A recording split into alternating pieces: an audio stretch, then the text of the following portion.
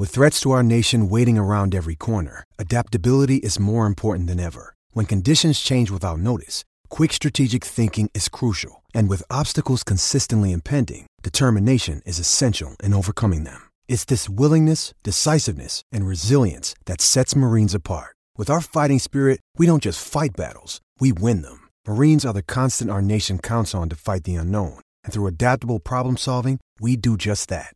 Learn more at marines.com. Mother's Day is around the corner. Find the perfect gift for the mom in your life with a stunning piece of jewelry from Blue Nile. From timeless pearls to dazzling gemstones, Blue Nile has something she'll adore. Need it fast? Most items can ship overnight. Plus, enjoy guaranteed free shipping and returns. Don't miss our special Mother's Day deals. Save big on the season's most beautiful trends. For a limited time, get up to 50% off by going to BlueNile.com. That's BlueNile.com. Player Profiler Posse, we are back for another edition of The First Mover. We're going to switch things up a little bit this week because the NFL, in their almighty power, has given us a unique 3-game Saturday slate.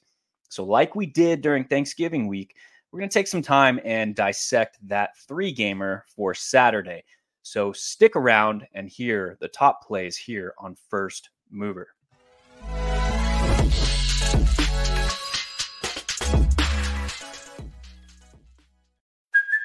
Hey, it's Kaylee Cuoco for Priceline. Ready to go to your happy place for a happy price? Well, why didn't you say so? Just download the Priceline app right now and save up to 60% on hotels. So whether it's Cousin Kevin's Kazoo Concert in Kansas City, go Kevin, or Becky's Bachelorette Bash in Bermuda, you never have to miss a trip ever again. So download the Priceline app today. Your savings are waiting.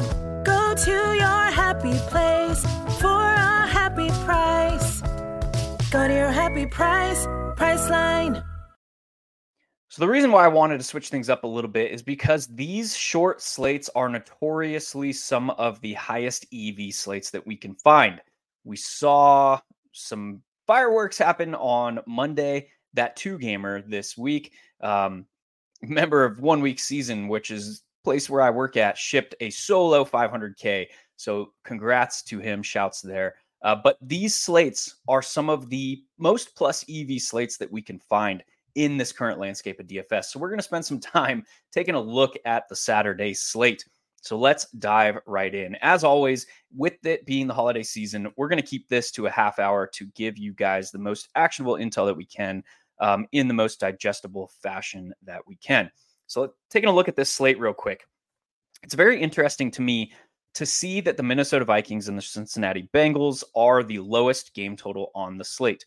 Now, we know that this Minnesota Vikings defense has been a different animal since week 4. You look back, this defense since week 4, they are allowing the lowest points per drive in the entire league. So that's very likely what is holding this game total down.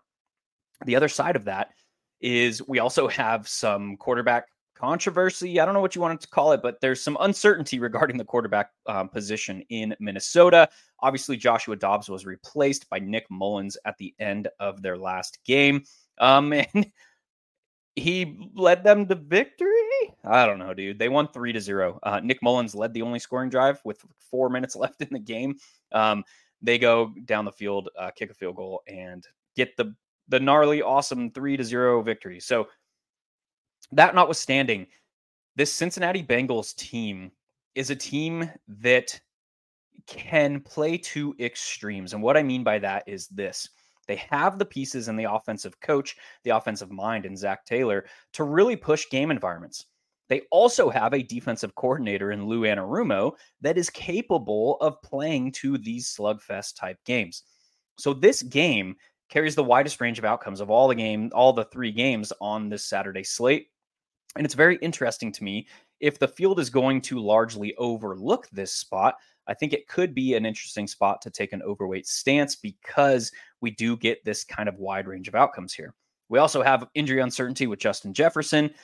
Came back after that long layoff with the hamstring injury to play just over a quarter and a half before leaving with a ribs injury. He took a gnarly hit over the middle, full stretch, basically shoulder pads right to the midsection. That one's on Josh Dobbs, man. But anyway, we move on. that we also have some interesting dynamics with Minnesota in that TJ Hawkinson is very clearly the path of least resistance against this Cincinnati Bengals team. We talked about Lou Anarumo. What is he doing? He's playing a high rate of cover 2, cover 3, and quarters. And typically what we're seeing is those defensive tendencies tend to filter additional production to the intermediate middle of the field.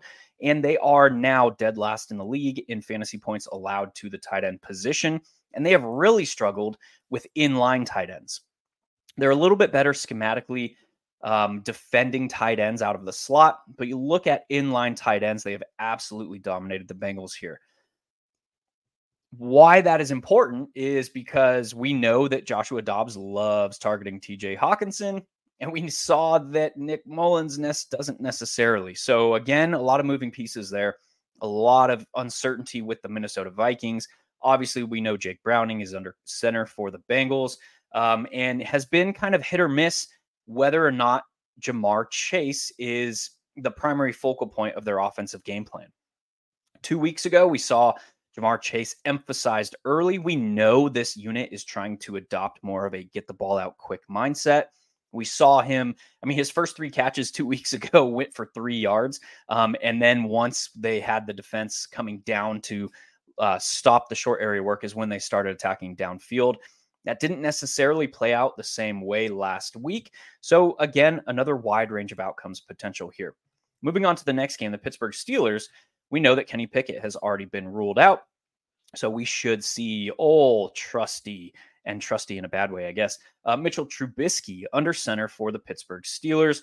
We know the identity of this Pittsburgh Steelers team. We also have J.J. Watt, who missed a lot of the last game with an injury of his own. So he self-reported some concussion symptoms. So we are uncertain as far as their top player on defense as well.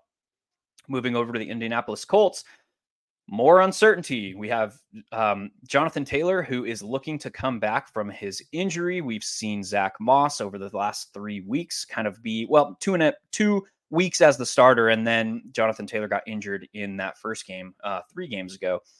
Got injured early, so Zach Moss handled most of the work in that one as well. We've seen him, as in Zach Moss, be mega chalk for 2 main slates in a row and fail to return that top-end production. That said, this is a dude who is still seeing, we can, with a fairly high degree of certainty, bank on 20-plus running back opportunities for Mr. Zach Moss if Jonathan Taylor is out. So, but back to the Pittsburgh Steelers. This is a team that is very clearly, and we have a good idea because we have a fairly large sample size under head coach Mike Tomlin, that they want to shorten games and win dirty in the fourth quarter. That is even more pronounced now with Big Ben Roethlisberger out of town, having retired, and under Kenny Pickett. This team's identity definitely starts with their defense, and they are going to try and win dirty. So it is also interesting to me, this game total being 42 points, because we have kind of 2 competing mentalities as far as the dynamics of these 2 teams. The Pittsburgh Steelers want to win dirty. The Indianapolis Colts are one of the most malleable and able to adjust offenses in the league. We've seen it time and time again with Shane Steichen. He is able to take a look at what's working in the first 1 or 2 drives and adjust his offensive game plan from there. They also play with pace, and they also lead the league in cover 3 on defense, which is one of the more prevent style defenses that there are in the league. What that allows is it hides a lot of talent deficiencies on the defensive side of the ball. It forces teams to march the field, and now you get more opportunities to generate these disruptive plays because the strength of their defense very much is their front 4 and their linebacking core. So those 2 tendencies, as far as how do we expect these teams to attack this spot? Pittsburgh, we especially with Mitchell Trubisky under center, we can expect them to be a little bit more reserved. We can expect them to basically have their defense keep them in the game and have their offense not lose the game for them. The Colts are going to go out there and attempt to score points on every drive. So very, very different tendencies on offense. That said, this like the cover 3 heavy. And when I say heavy cover 3, they're in cover 3 over 60% of the time. Typically, the NFL average for zone coverage this season is a tick under 80%. So that means that, like, just looking at, if comparing them to NFL average, over 3/4 of their snaps in zone are coming from cover 3. Obviously, we know that to be a little bit more with this team because they are in zone at increased rates. But that typically leads to a clearer path to production on the field to an opposing offense's primary target, because cover 3 kind of leads to a lot of first read targets. It also leads to the opportunity for some chunk runs because the linebackers in cover 3 are charged with more than a standard like cover 2 shell. Different than Tampa 2, where those linebackers are charged with dropping back in coverage, but we digress. So that's kind of the setup for the game number 2. Game number 3, this Denver Broncos team and this Detroit Lions team. Now, we know the Denver Broncos started the season off in a historically bad way as far as points allowed. We get it. But since about week 5, this Denver Broncos team is playing much better football on the defensive side of the ball. On the other side of this game, we have a Detroit Lions team who I like to describe them, their current state of their team at this point in the season, as they feel like they need to outscore their opponents. That might be like obvious, like, duh, you have to outscore your opponents to win a football game. But this team, if we look at their last 5 games in a row now, their games that the Detroit Lions have been involved in over the last 5 weeks have averaged 57.8 points scored per game, with the lowest being their last game against Chicago in that upset loss where they managed only 13 points. So this team very clearly is struggling on the defensive side of the ball. They are more or less a pass funnel type defense. They are giving up a relatively high ADOT. So we know that they are kind of struggling on the defensive side of the ball, and how they are trying to win games now. And until last week, they were 9-3, now 9-4. They are trying to win football games knowing that they have to outscore their opponent. So that's very interesting when we look at games involving the Detroit Lions, saying we know that they kind of have to keep their foot on the gas and remain aggressive. The problem with that is even over the last 5 weeks, where their games have averaged over almost 58 points scored per game, which is massive in today's current landscape of the league, we've only had 3 GPP viable scores emerge from this Detroit Lions team. Once, Jahmyr Gibbs in the first game in that stretch, once by Amon-Ra St. Brown, where he put up 100 yards and a score, and once by Sam Laporta in his best game of his rookie season. So while this team is scoring a lot of points and while they were allowing a lot of points on the scoreboard, it's a little bit more difficult to dissect their offense because Amon-Ra St. Brown, one of the most consistent wide receivers in the league, probably second behind only Tyreek Hill, but he has only 2 games all season putting up 100 yards and a score in the same game. He has put up 100 yards or scored a touchdown in all but 2 games this year, but that elite level production is largely lacking for Amon-Ra St. Brown. Similar discussion to the backfield. We know that the Lions have extreme red zone rush rates, even more extreme green zone rush rates, so inside the 10-yard line, but it's a split backfield. And both Jahmyr Gibbs and David Montgomery are priced up a good bit on the slate. So there's a lot to unpack there. Yes, Sam Laporta, awesome dude, great rookie, having an outlier type rookie season. He still only has like 2 or 3, maybe 2.5 GPP viable scores. Now, all of that kind of goes out the window, not out the window, but is less important to us on a 3-game slate. Let's talk about our general strategy on a 3-game slate. And this slate is unique, and it's very similar to the Thanksgiving slate in the sense that we get more information with each game played because these games are in sequence. They're played sequentially. None of these games are played at the same time. So how do we approach that when we're constructing rosters? Really, the only thing that matters to us when we're constructing rosters on this slate is how close to optimal were we on our rosters for the first game. because we get more information. We can see who was the optimal combination of players, if any, from the first game, and then base our follow-on decisions off of that.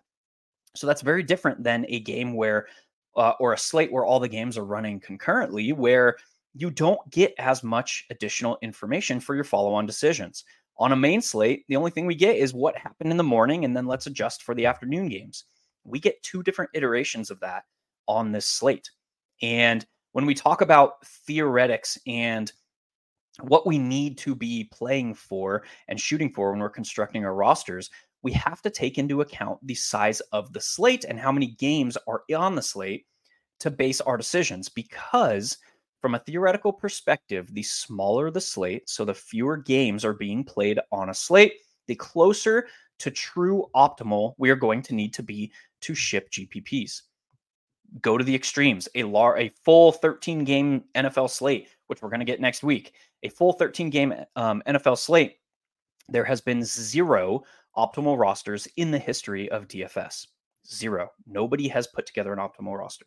Extremely mathematically difficult to do, considering the combination of players that we have in this combinatorial game, which is borderline infinite potential possibilities. On the other end of the spectrum, on a showdown slate, you need optimal to win those because it's a one-game slate. You have to get the optimal roster at a very high frequency. It's not 100%. It's very, very close. So understanding that on a 3-game slate, we are going to need to be closer to actual optimal in order to ship. The interesting aspect of that is here that we get more information with each game played. How close to optimal was I from game number 1? That doesn't mean like how close to the top of the leaderboard I was, because the jabronis that throw in their entire roster from game number 1 are going to be at the top of the leaderboard. That means how close to projected optimal were my players that I had from that game. Say, for example, we have TJ Hawkinson, who we know the matchup is good. Say he puts up a 30 burger. He is going to be the optimal tight end on the slate. It's very, very likely. The only other player really on the slate at tight end that can match his production would be Sam Laporta.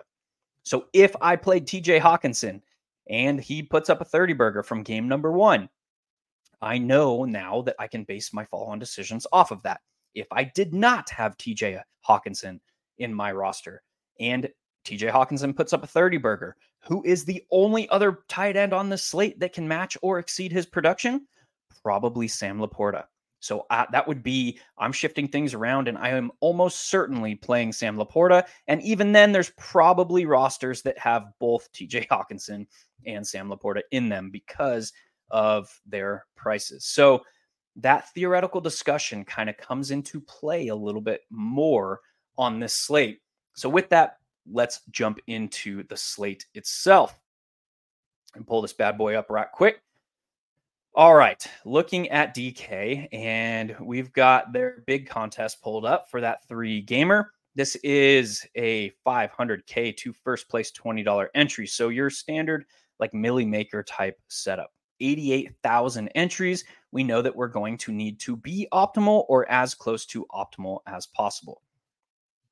So looking at this first game, again, we're going to take it game by game. We're only going to take 15 minutes here, so 5 minutes per game. We talked a lot about the overall macro of this spot. We talked about how it has the lowest game total on this slate. We talked about all the uncertainty associated with this spot. Is Joshua Dobbs going to start? Is Nick Mullins going to start? How healthy is Justin Jefferson? Alexander Mattison is now popping up on the injury report. So he's got a sprained ankle. So depending on the severity, we could see Alexander Mattison out. Does that introduce Ty Chandler, who has now been priced up to $5,300? There's a lot of uncertainty with this spot.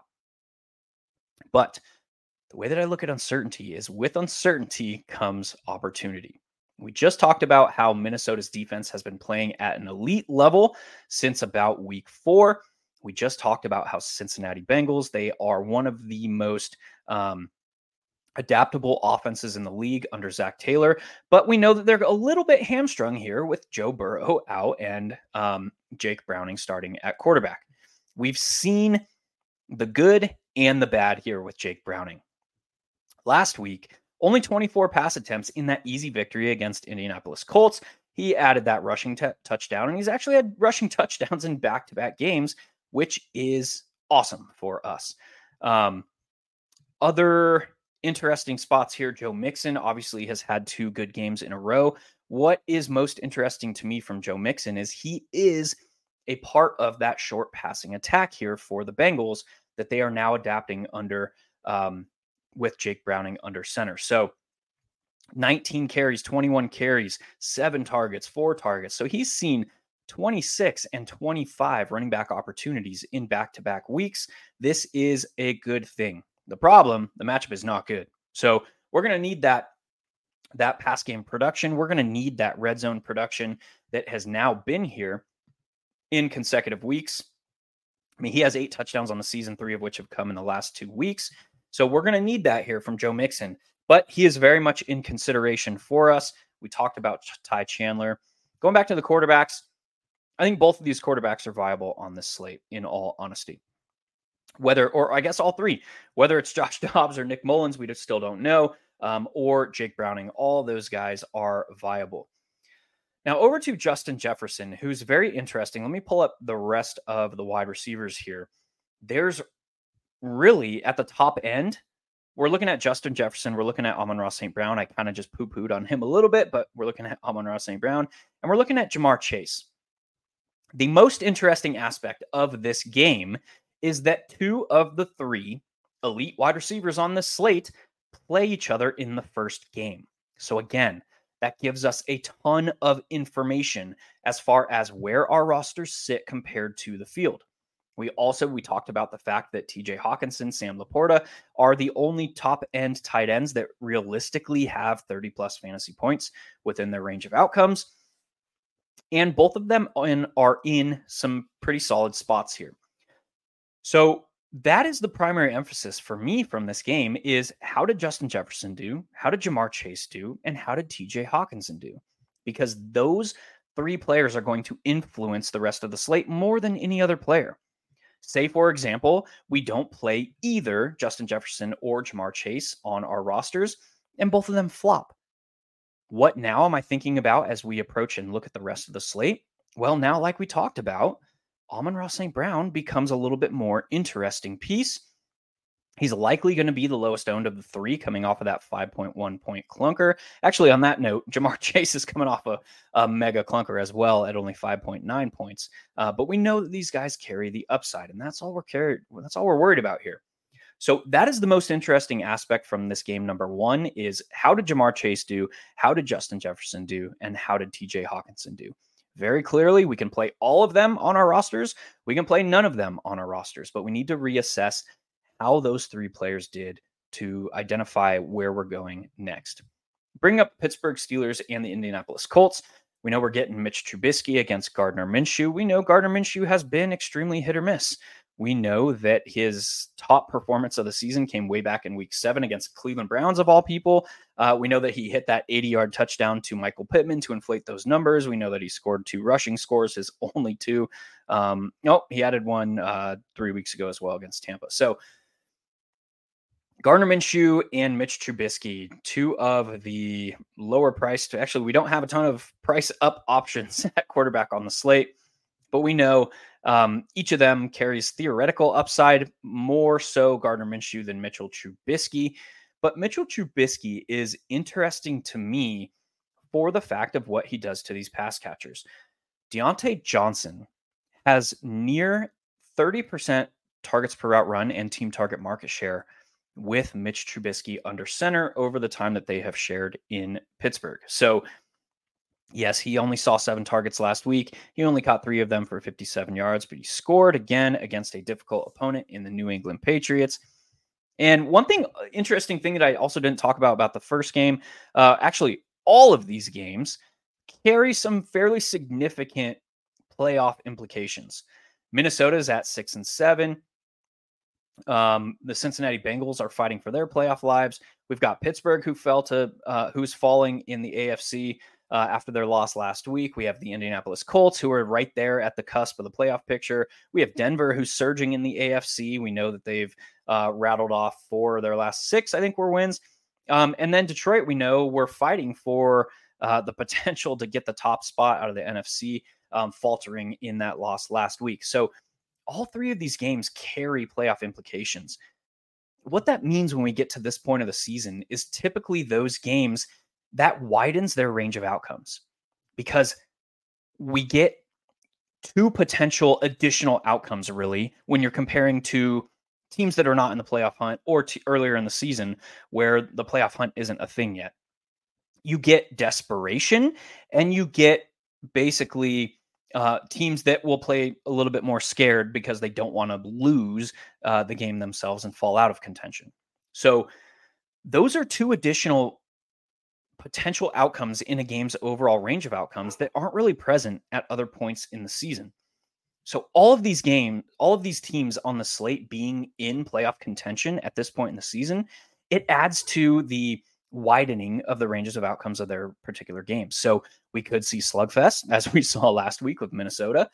We could see some absolute eruptions, as we've seen with the Indianapolis Colts of late. So to keep that in mind, it's fairly high degree of certainty that the Colts are going to try and win their game, and the Steelers are going to try not to lose their game, but we digress. So obviously there's some uncertainty here. We have Jonathan Taylor with the doubtful tag. We're likely going to get another game of Zach Moss as the lead back. We look at this, man, 22 running back opportunities, 21 running back opportunities. So we talked about Joe Mixon in that same vein, extreme high likelihood of some solid opportunities here. Zach Moss is the same. And I'm not sure, honestly, this is the first time I'm digging into the slate. I'm not sure where the field is going to land on that, because Zach Moss very clearly has elite workload, but he's put up back-to-back games of single-digit fantasy points. Getting a Pittsburgh run defense who could be without J.J. Watt, who has been rather hit or miss this season as far as allowing production against. On the other side, the running backs, obviously we know Jaylen Warren and Najee Harris. Whoever is the starter, they keep flip-flopping who the starter is, but they're seeing about equivalent opportunities here. We know Najee is the player more likely to see the goal line touches. We know Jaylen Warren is more likely to see the pass game work. So it offsets fairly evenly for these 2. Either of them could pop in a touchdown or 2, catch a bunch of passes, and be optimal on this slate. As far as wide receivers, we talked about Deontay Johnson with Mitchell Trubisky. Michael Pittman has been just quietly doing his thing. One of the most consistent fantasy producers, probably in the same vein as Amon-Ra St. Brown. He has 1 game all season of single-digit fantasy points, but you look at this, he has 1 game of 30-plus fantasy points coming 2 weeks ago against Tennessee. We look at his recent volume as this team is entering their desperation mode, trying to cling on to a playoff spot. 11 or more targets in 4 straight games. That is elite, my friends. In the same vein, he only has 4 touchdowns on the season, so he's not this elite expectation, but on a 3-game slate, highly likely to enter the optimal discussion for us, kind of in the same vein as Amon-Ra St. Brown. George Pickens, man, this dude, if he can get out, and honestly, he and Deontay Johnson, man, if they can get out of their heads, they might be a little bit better on the football field. We digress. Highly unlikely for George Pickens to see more than 6 or 7 targets here. I mean, you look at his past, 6 games, 6 targets, 5 targets, 5, 6, 4, 5, 5. This dude, and these big target games were coming earlier in the season when Deontay Johnson was out. So highly unlikely to see more than 5 or 6 targets. That said, he does have the athletic profile, the route tree, and the underlying metrics to do some significant damage on that. Less likely against cover 3, in all honesty, because this is one of the more prevent style defenses. Sets up very well for Deontay Johnson, sets up very well for potential for Pat Freiermuth, and it sets up very well for pass catching running backs, primarily Jaylen Warren in this spot. Josh Downs, Alec Pierce. We've seen Alec Pierce's upside. We've been teased about it all season, but another guy highly unlikely to see more than 3 to 6 targets, but we know that he has a downfield role to capitalize on that. As far as Josh Downs,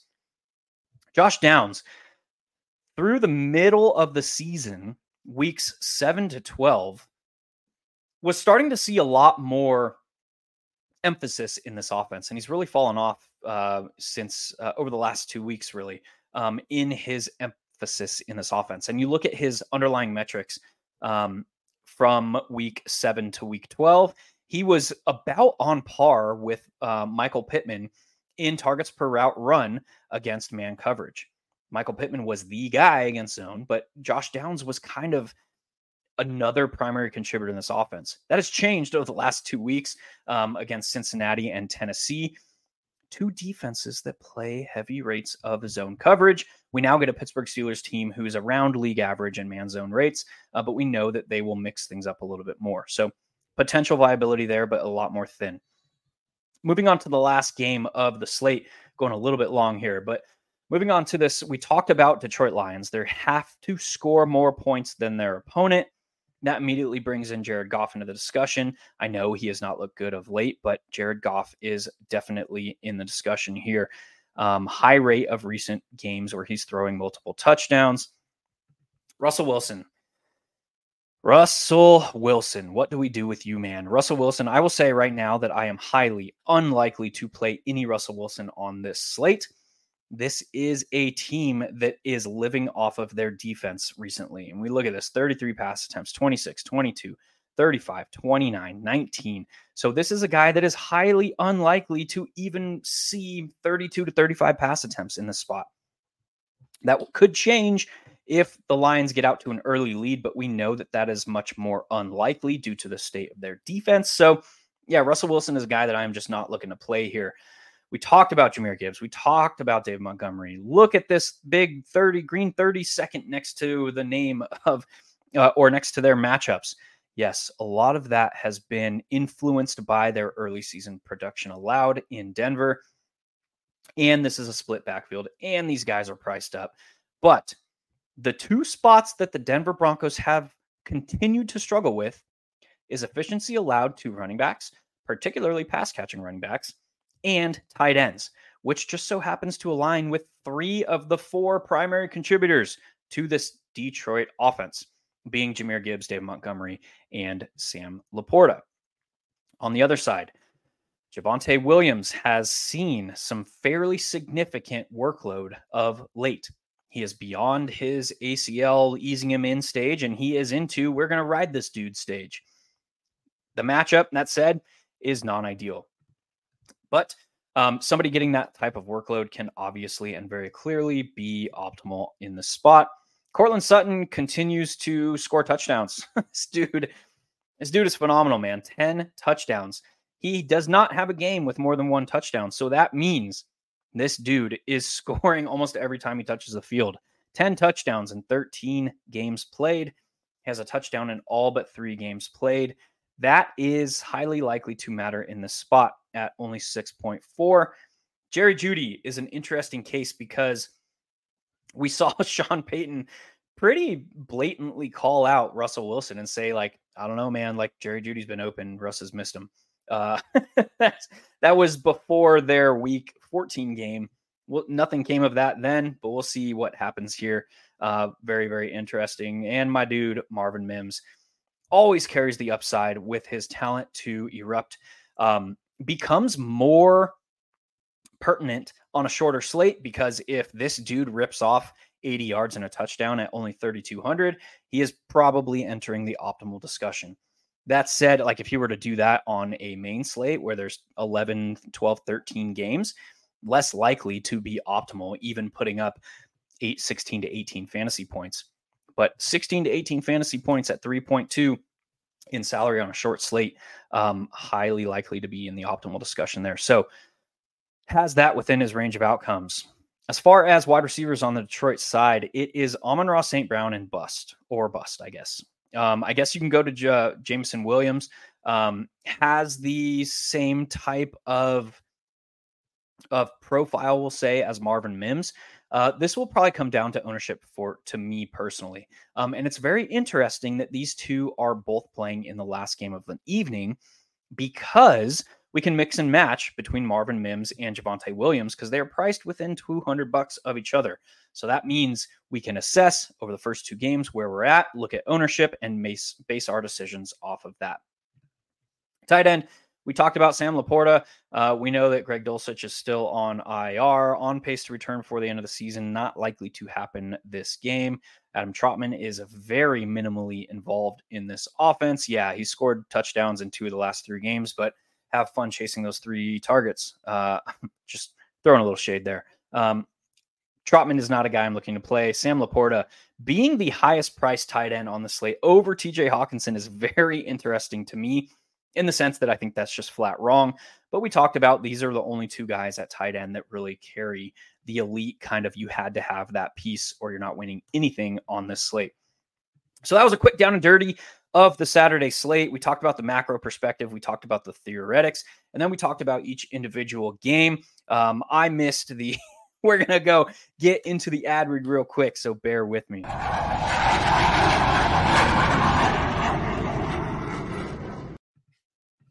DFS getting harder every year, but we're here to make it easier with the DFS Dominator because I know a lot of optimizers keep coming out. Oh, our optimizer. What about this optimizer? But that optimizer. Well, we have a cash game optimizer that leverages the projections from Dario, Billy, the award-winning projections at playerprofiler.com, and builds the best lineups for cash games that have both upside and stability, because that's what you want. It's a couple clicks, boom, boom, boom. You get the best possible lineup for your cash games.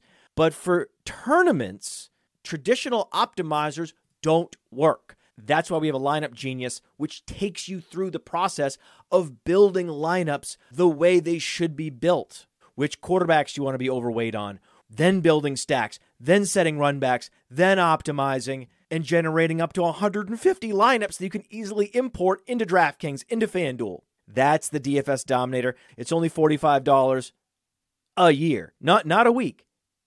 A year. Just go to Player Profiler, click on the DFS Dominator from the menu, and you won't be sorry. This episode is brought to you by Shopify. Whether you're selling a little or a lot, Shopify helps you do your thing, however you cha-ching. From the launch your online shop stage, all the way to the we just hit 1 million orders stage. No matter what stage you're in, Shopify's there to help you grow. Sign up for a $1 per month trial period at shopify.com/special offer, all lowercase. That's shopify.com/special offer.